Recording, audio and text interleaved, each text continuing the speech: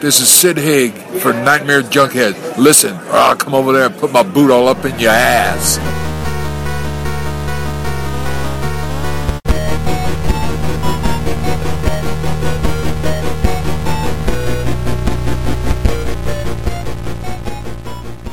Weaving in and out of your consciousness like a bad dream you can't wake from, this is the Nightmare Junkhead Podcast, the only horror podcast guaranteed to make you pee your pants and eat your dog. My name is Greg D. I'm Genius McGee. And on today's episode, we are paying tribute to a mighty horror icon who was taken away from us, the one and only Mr. Wes Craven. But let me remind you, we are part of the Boom Howdy Podcast Network. Boom Howdy. An ever-expanding network, and you can find all of our past episodes at boomhowdy.com. Or if you're like me and you like to listen to us on the go, search for either Boom Howdy or Nightmare Junkhead in your iTunes and Stitcher apps, and when we drop our latest episode, it will download directly to your listening device of choice. All up in your ear hole. That is right. That is what we do. And this is a sad, sad episode, unfortunately. Yeah, I was going to say, it's unfortunate that we have to do this under like such solemn circumstances. Like if you look at our sister podcast, Nerds and Nostalgia, we're doing a whole John Carpenter retrospective, and it would be nice to do like a whole Wes Craven retrospective under better terms. Absolutely. It's one of those things where when you haven't seen friends in a while, and then you end up seeing each other under the pretense that someone passed away, and you're gathering. Like, fuck. And it's like, you know what, we should see each other more often and not under these circumstances. Same thing. We should definitely, and we do celebrate a lot of his work on all of our podcasts. Oh, yeah. But in terms of really embracing what he did, what he meant to the horror community, it's unfortunate that this has to happen for this kind of a gathering. Well, it's like with almost any artist, you're not really truly appreciated until they've already passed. You know? So, yeah, we're going to basically, this is going to be one of those episodes where we take a look at his work, what it's meant to us personally, because as horror nerds, he was an overlord. He really one of the was. Doc overlords. Yeah, he was. He was a guy that really set the tone in the 70s, 80s, and 90s. I mean, his influence has been felt over multiple decades, and that's very rare. Yeah, you know, within any business in general, but especially the horror genre. There's only maybe like about few. Like maybe you can count them on one hand on someone who's been around for as long as he has and consistently put out good work. And we're not saying that there was no missteps. Oh, but, no, there's a few missteps. But for the most part, I mean, he's was one of the masters. He truly was. He was. Yeah. And so we're going to try and keep this podcast like light and happy. Yeah, instead of like Christmas time, right? But you know, celebrating the man's work, his legacy, and what a legacy he has. Oh yeah, he passed away age 76 from brain cancer. And here's the thing that really took me. I didn't know. Yeah. That was like a shocking surprise. In this day and age, with just all the information overload we have out there, to have that be such a surprise, because I wasn't aware that he was even suffering from any kind of cancer. No, same here. I didn't even know he was that old either. Yeah, right? You know? He's always been spry. Well, he's one of those really intellectual filmmakers. There's always a real... There's layers going on with all of his work. And so for this to happen, because it hit Twitter out of nowhere. Yeah. All of a sudden I hear this, it's so sad, Wes Craven. I'm like, oh no. No. Right. Please tell me this is like a hoax or, you know, it's one of those genius jokes, you know, that he's throwing around out there. Right. It was Sunday and I was watching Fear the Walking Dead. And I was just like glancing at it and I'm like, Wes Craven passed away. And I'm like, that's bullshit. Because like not 10 minutes earlier, I'm looking at like the fake obituary of James Earl Jones. Right. And it's like, oh, you got on here. And I'm like, oh, you fucking asshole, stop playing. And then the next thing, like, Hollywood Reporter reports. And I'm like, oh shit. So I paused it and I was just like, fuck, man. Everything just started flooding in at that point when you get all those initial, and that's when it really hits you. You're like, oh shit, it's really happened. Oh my God. And then the artwork that's been coming up, like the sad Freddy's and like everything. I'm like, oh, right in the feels, man. Someone did a great one where it was Freddy. There was Roach from People Under the Stairs. There was Jupiter from The Hills Has Value. And it was just kind of just an ensemble of all of his characters. And it was an empty director's chair. And they're all just forlorn and sad. It really is. And the one where they took the figurines, it was like Jason and like... Jason and Leatherface and Freddy and Michael, and then like Freddy's just and they're just kind of like holding consoling each other. And I'm like, oh damn, man. Which is kind of a reminder of the tight closeness and the tight knit community that is the horror community. And it's unfortunate when this happens, but when this happens though, it really, like you said, it really can expose more stings. people. Yeah. And then, everybody's like, oh, they're horror. They don't give a shit about nothing. It's all blood and guts. And that's furthest from the truth. We horror fans love horror because that's our thing.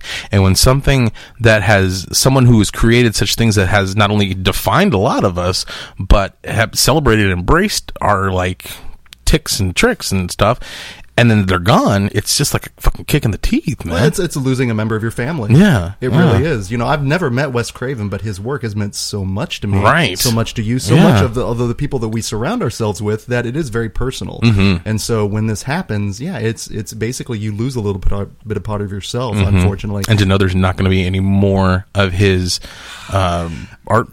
That's not directly from him, but I think he's left such a legacy that you will see his influence and in today's filmmakers and future filmmakers. And that's the thing with putting your images on celluloid, that while you may not be around, it'll be there forever. Exactly. Even in spirit. And I know that doesn't mean a lot to any of his family or, us in general, but we still have that we can hold on to, reflect upon. But I think if it was everything is fair and just in the world, I think his friends and family will look at the outpouring of support and like, hey, and just the sadness, and everybody's watching marathons of his movies, taking retrospective, making artwork, celebrating the man. I think they'll be like, you know what?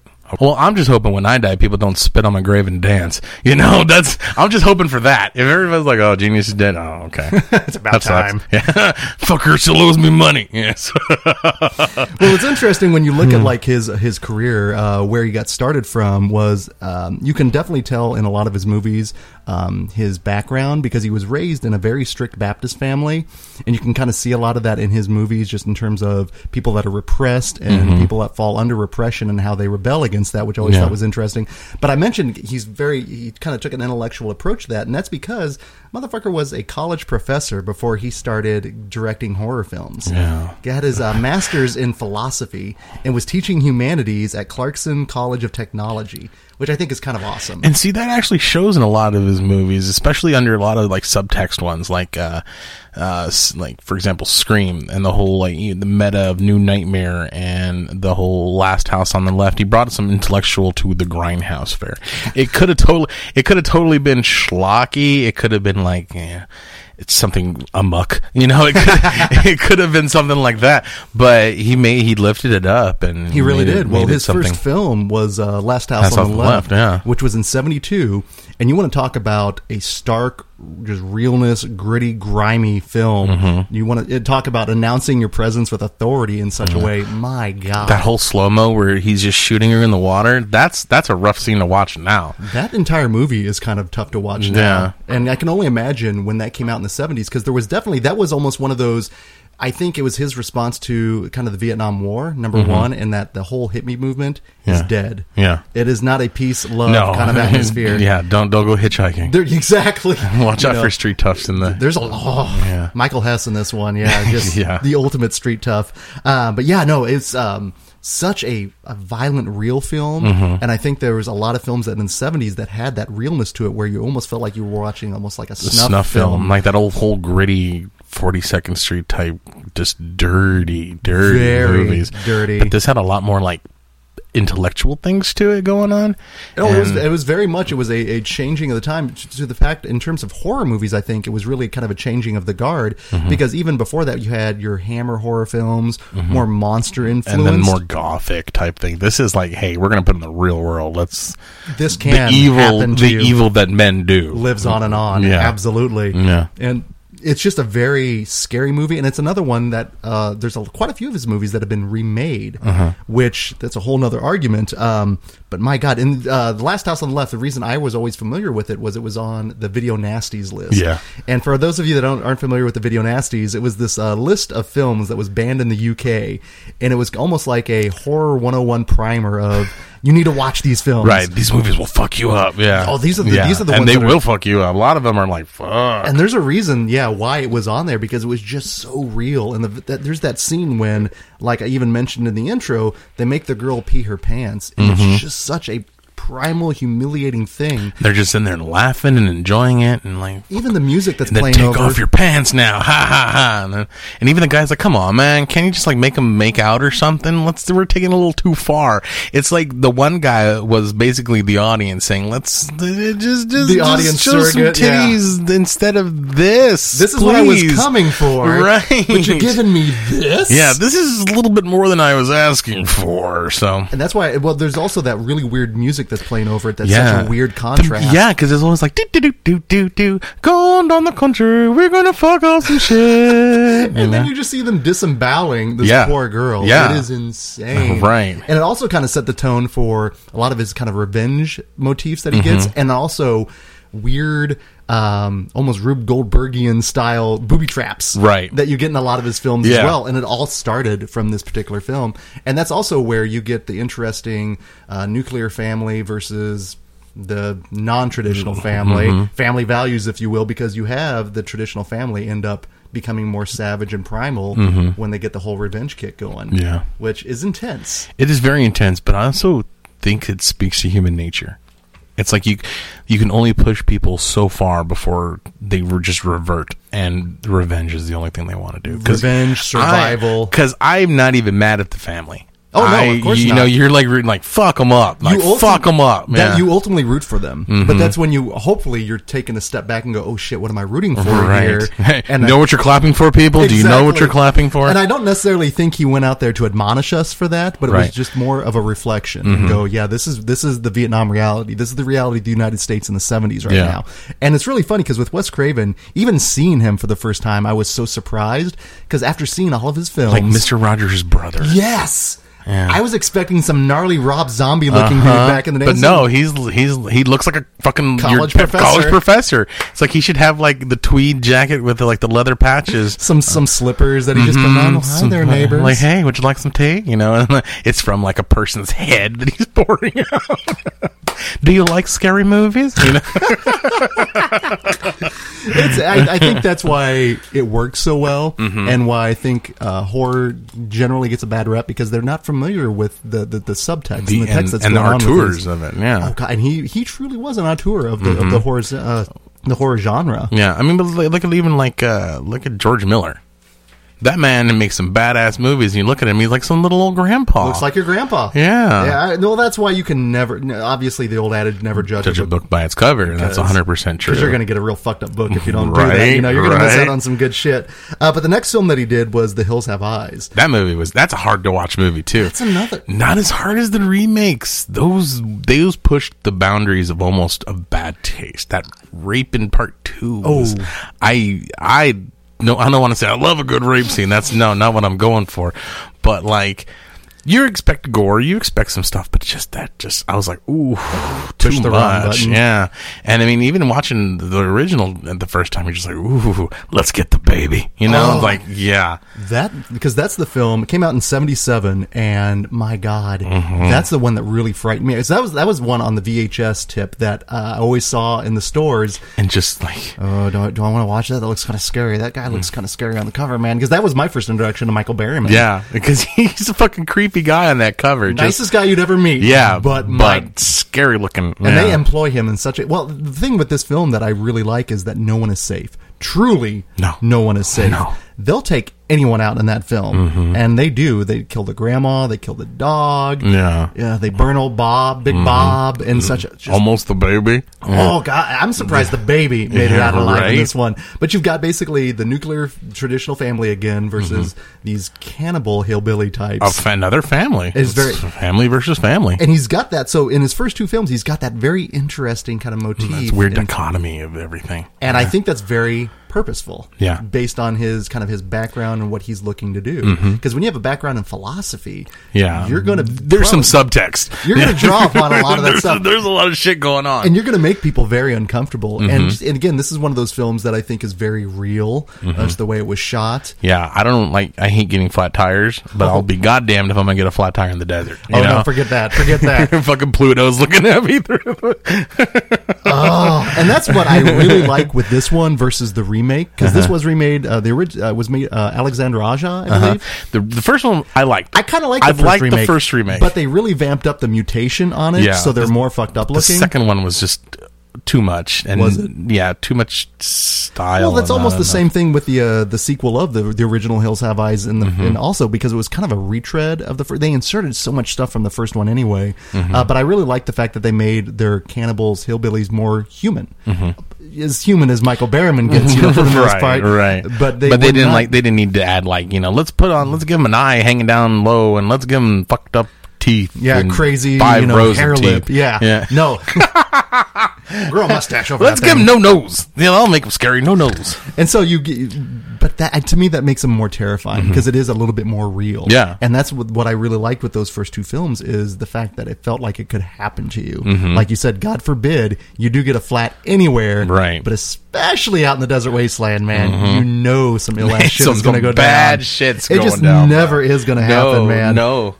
There's just so many good things with it, but 70s, I really think he cemented himself with those 2 films, just in terms of, I am a true filmmaker. This is what I'm aiming to do. Yeah. I definitely have a goal with what I'm doing. And then you transition to the 80s. And he knocked it out of the park with this one. Yeah. Well, the first one I wanted to talk about really quickly, and this is the one that I think a lot of people go, oh, I forgot he did that.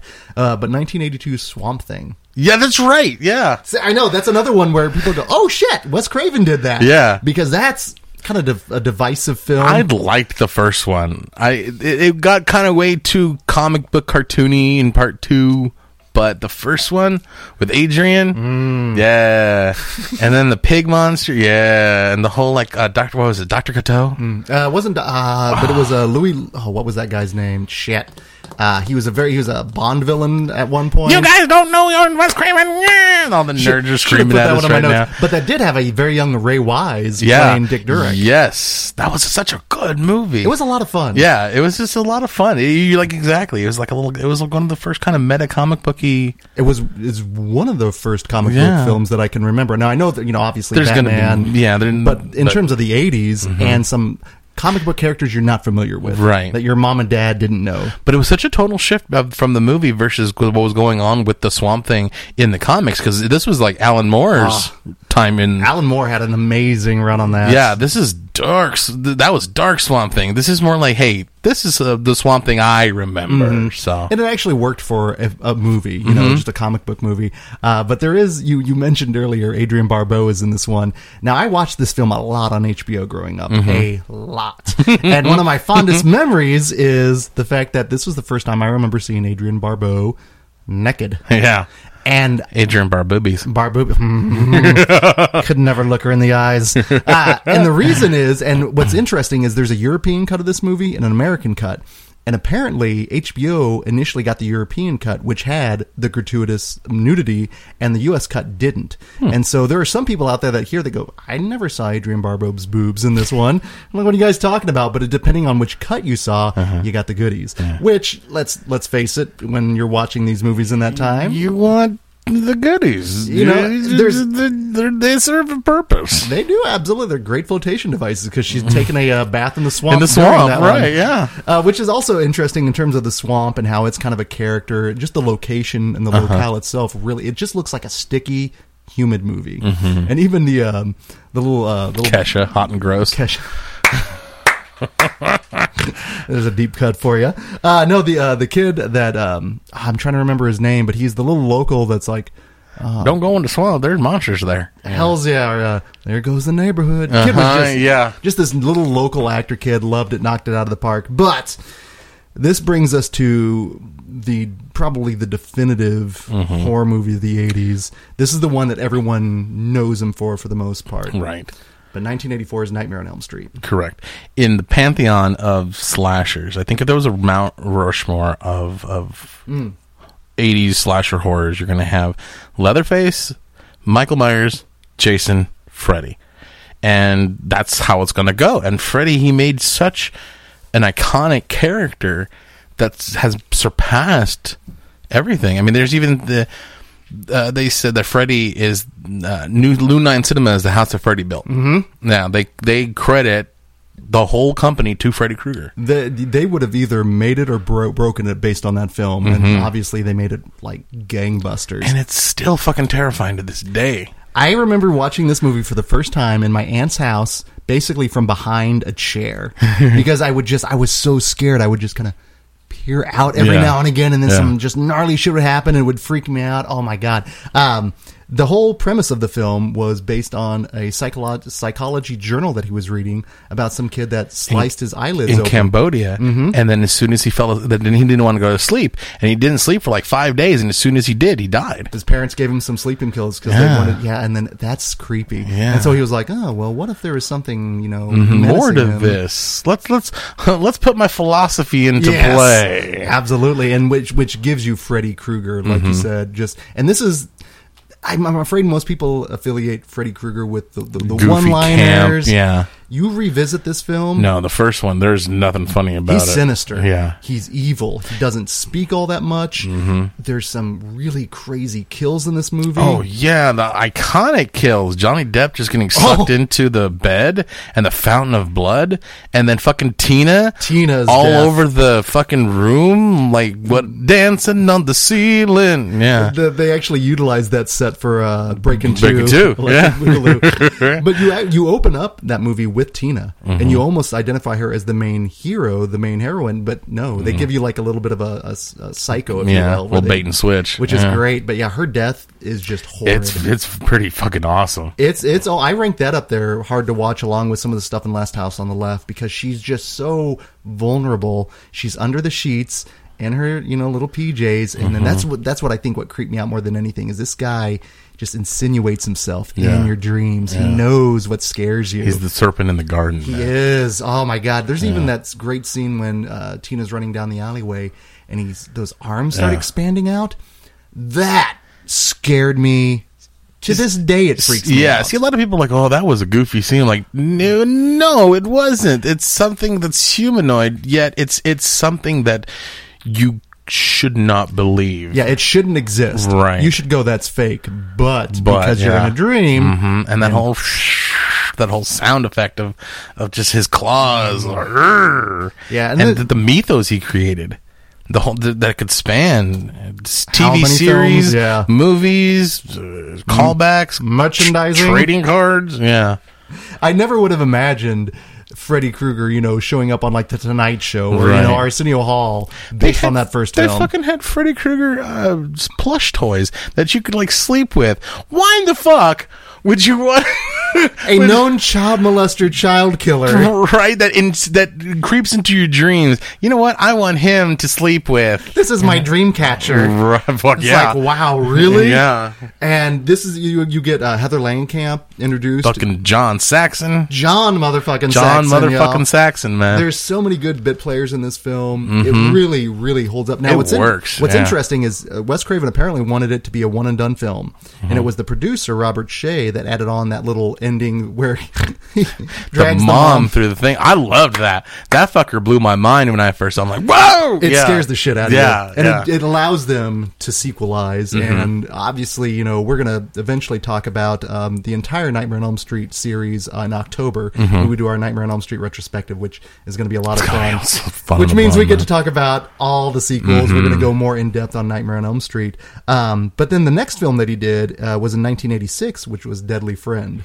That movie, okay, it wasn't the best, but it was so fucking good. It was like the two things that stuck out of me was the whole idea of bringing back a robotic buddy that's dead, and then the death of Anne Ramsey. Oh my God. The death of Mama Fratelli was so good. If you haven't seen this movie, I guarantee you've seen the death of Mama Fratelli. Death by basketball. Well, this is Christy Swanson back in the day. Looking nice. She's so pretty. Drinking game, she's a treat. There it is. But basically, the basic premise is you've got a genius who is good with computers. Not this one, but different genius. Genius with a G. Right.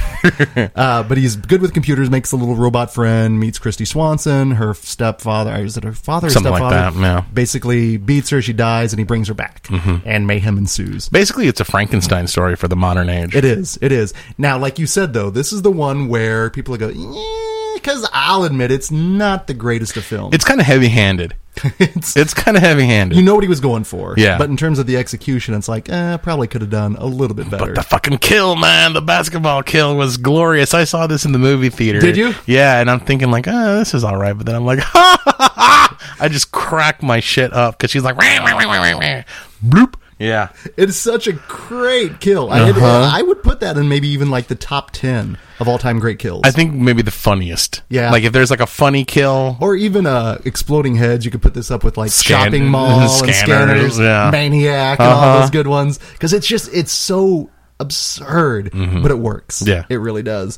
Now, after that, and this is a film I haven't seen in ages, and I need to revisit it, but Serpent and the Rainbow. I have not seen that movie in a long fucking time. I haven't either. I haven't seen it probably since it was on HBO, or I rented it one time. This was like the thinking man zombie movie. Because it was almost like a Jacob's Ladderian, very like, is it real? Is things not real? It was a traditional zombie, yeah, as like in voodoo. Voodoo zombie. Mm-hmm. And it was all about that, man. Bill Pullman in an early role back in the day. Yeah. No, that little cross on his head. Yeah. I'm not dead. Don't bury me.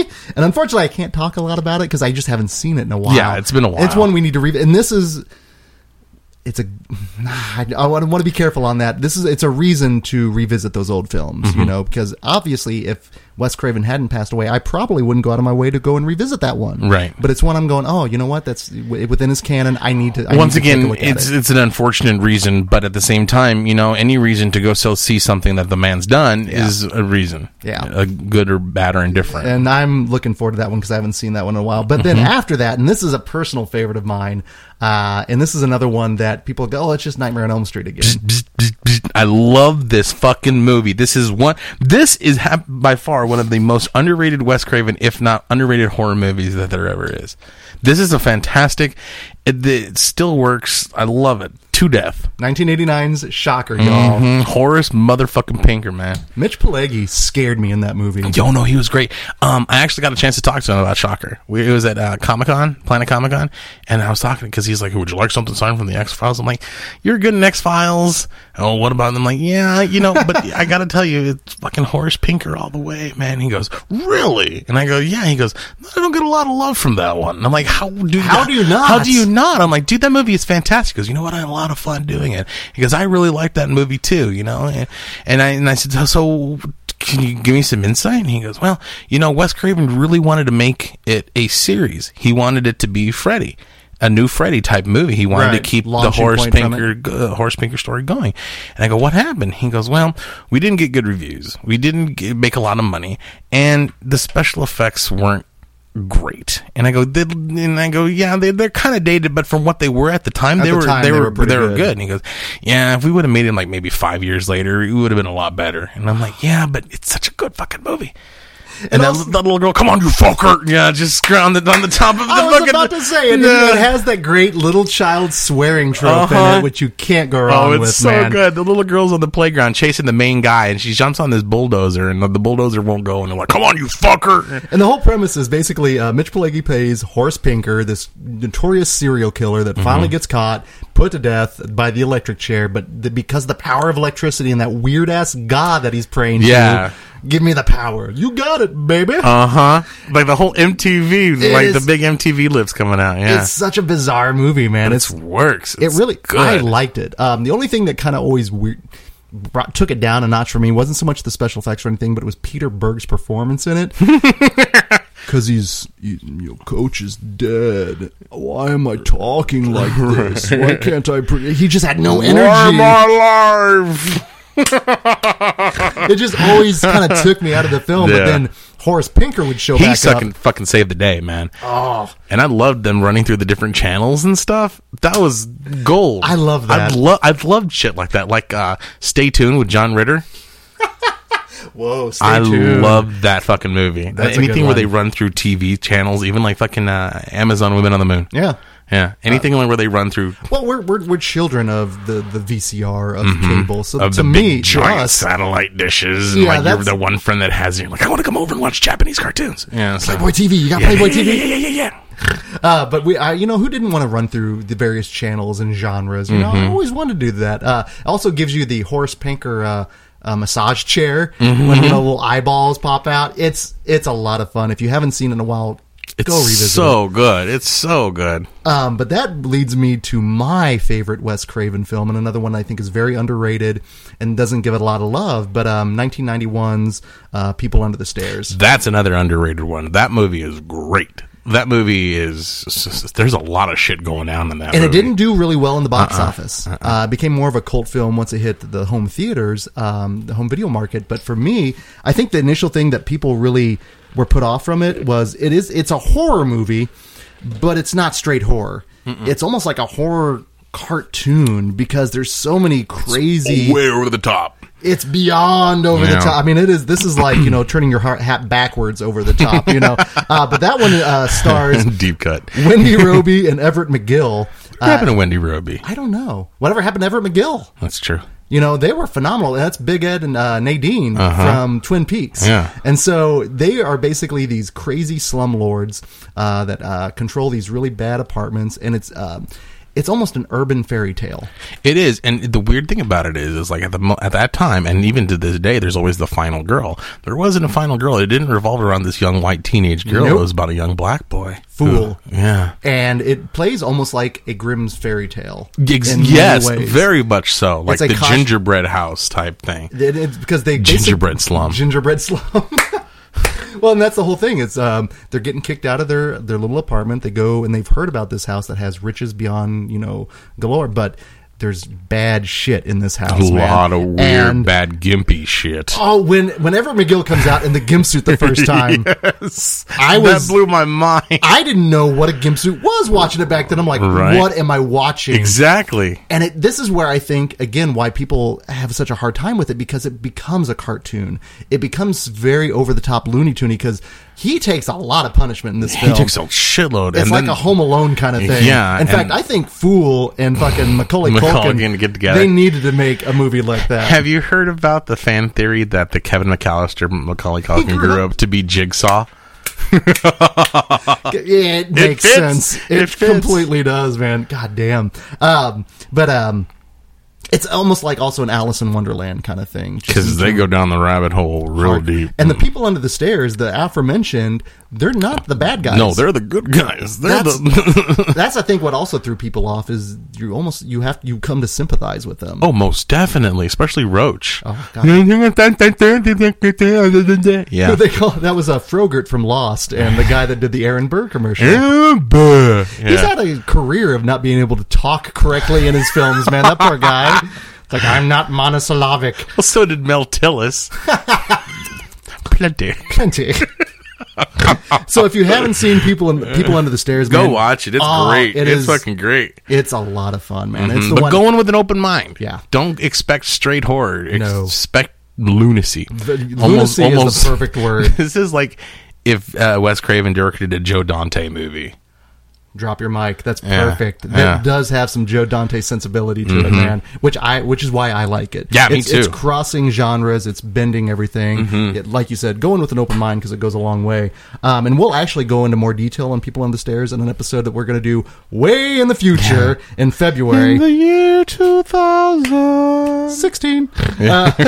And so there's Vampire in Brooklyn, which is another one, which I haven't seen since I saw it in the theater. I remember seeing it and being like, I think this is one of his missteps. And I think because he tried to put too much... Because you can't have Eddie Murphy and not have a comedy. Yeah. And I don't think Craven's comedic timing is where his horror is. No, one definitely outweighs the other. Right. And with that one, it didn't. Yeah. I didn't think it worked, but this is one I haven't seen in a while. And once again, this is all subjective. You guys can be like, you fucking assholes are dumb. Fucking Vampire in Brooklyn's the tits, and it's whatever, dude. It just didn't work for me. But the one I think that really kind of steered the ship for him is in 1996 when Scream came out. Yeah, that movie just catapulted him. Just said like, hey, look, I'm back, bitches. Yeah. Yeah. And so many, I know so many horror fans that is their Halloween. Yeah. That is their pinnacle horror movie, which I think is great because to me, as a horror fan, it definitely spoke to me. I haven't watched this in a while. I revisited it. I had a lot of fun with it. It's a great movie, and I think you would appreciate it more if you've already seen the other horror movies before, like all the other like slashers and stuff, because it's super meta. It's not the first meta horror film, but it's the one I think one of the best ones. It perfected the formula. I think there's two that really cemented him, and they're both by Wes Craven when it comes to meta. This one and New Nightmare. Yes, yeah, that's another one that is unreal. Yeah. And I think they say. Scream is a meta fan, and this is from our brethren over at Control Alt Delete. They made a really good point. Scream is the meta film for the fans, and New Nightmare is the meta film for the filmmakers in terms of the process. Yeah, I can see that, because Scream definitely pays homage to a lot of films, Halloween, New Year's Evil, his own movies. Oh yeah. He's even in it in a Freddy's as a Freddy the janitor. Yeah. And they even say, what about Nightmare on Elm Street? Oh, the first one was good. The others sucked. I mean, they were just... and it was so self-aware that... How did you ever identify with Randy? Fuck yeah. Because I worked at the video store, too. I was like, fucking me and Jamie Kennedy can be friends. And it was really before this stuff was common knowledge. The entire first set piece with Drew Barrymore is wonderful. Oh, yeah. It's suspenseful. It's funny. It's frightening. It's scary. Yeah. I saw this in the theater with a group of people, and it was one of the best theater experiences I've ever had. Because there's that great scene when Ghostface turns around for the first time. Theater lost their shit when I saw it. I was like, it was just, and then to remind you why you like horror movies. Yeah. That pathos you get, the cathartic just release is so much fun. And it's well crafted. It's a whodunit. Yeah, almost. There's so many red herrings in that movie. Shit, it's like a Russian all-you-can-eat buffet, man. It's a Russian. We do not like that in Russia. In Soviet Russia, movie metafies you. But yeah, then you had the New Nightmare, which was their real world take on, and it wasn't in New Nightmare. It wasn't necessarily Freddy. It was like this demon Freddy, and to me, that was even scarier than the comic Freddy. Yeah, because they took it back. Yeah, original scary Freddy. Because they even had like a scene where he comes out and Freddy's like, look at me, yeah, right, jazz fingers.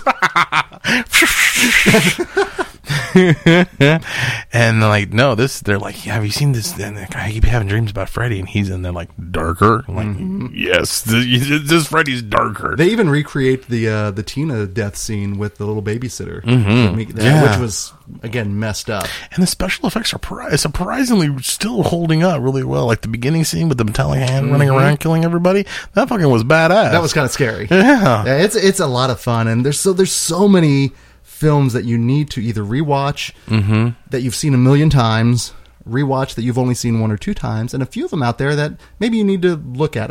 I'll admit I've never seen Cursed, werewolf film. I did. Yeah. It was all right. I mean, I mainly saw it because I was in a big Shannon Elizabeth kick. Because this was like right after American Pie. Will she take her gear off again? Yeah, because I think it was Shannon Elizabeth and Christina Ricci, and like those. I've always had a big crush on Christina Ricci. It's common knowledge now to some of our loyal listeners. But then Shannon Elizabeth, and they're like, they're going to be in a werewolf movie by Wes Craven. I'm like, well, that's fucking two great tastes that taste great together. Done. So take my money, right? But I was like, it's not bad. It wasn't great, but it wasn't like terrible. I wasn't like, this is bullshit. No, it was.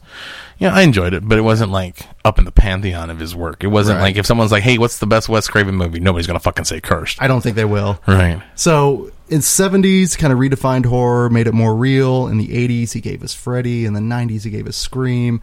I mean, that is just a long, storied career. Oh, yeah. And like you said, he was very much an auteur in the vein of Carpenter, in the vein of Cronenberg, Romero. His films said a lot. They spoke a lot. They spoke to us. Oh, yeah. We'll definitely be pouring one out for Mr. Craven, but definitely check out all of his films. Yeah. There's no better time than now. I know you mentioned the solidarity of the horror community. Many people were like, at this point, at a certain time, we're going to be wearing our Freddy sweaters, or, and our local theaters, Alamo and Screenland, have been putting on more Craven movies here. You're getting ready to host a screening of Nightmare on Elm Street. Yeah, and maybe Shocker. Yeah. So get it out there, guys. This is, I hate to do sad episodes like this, but let's again. Instead of being sad about it, let's celebrate the man and his work. Fuck yeah. He will forever live in each of our hearts, our minds. And our nightmares. Perfect. Well, until next week, I'm Greg D. I'm Junius McGee. And we will see you in your dreams.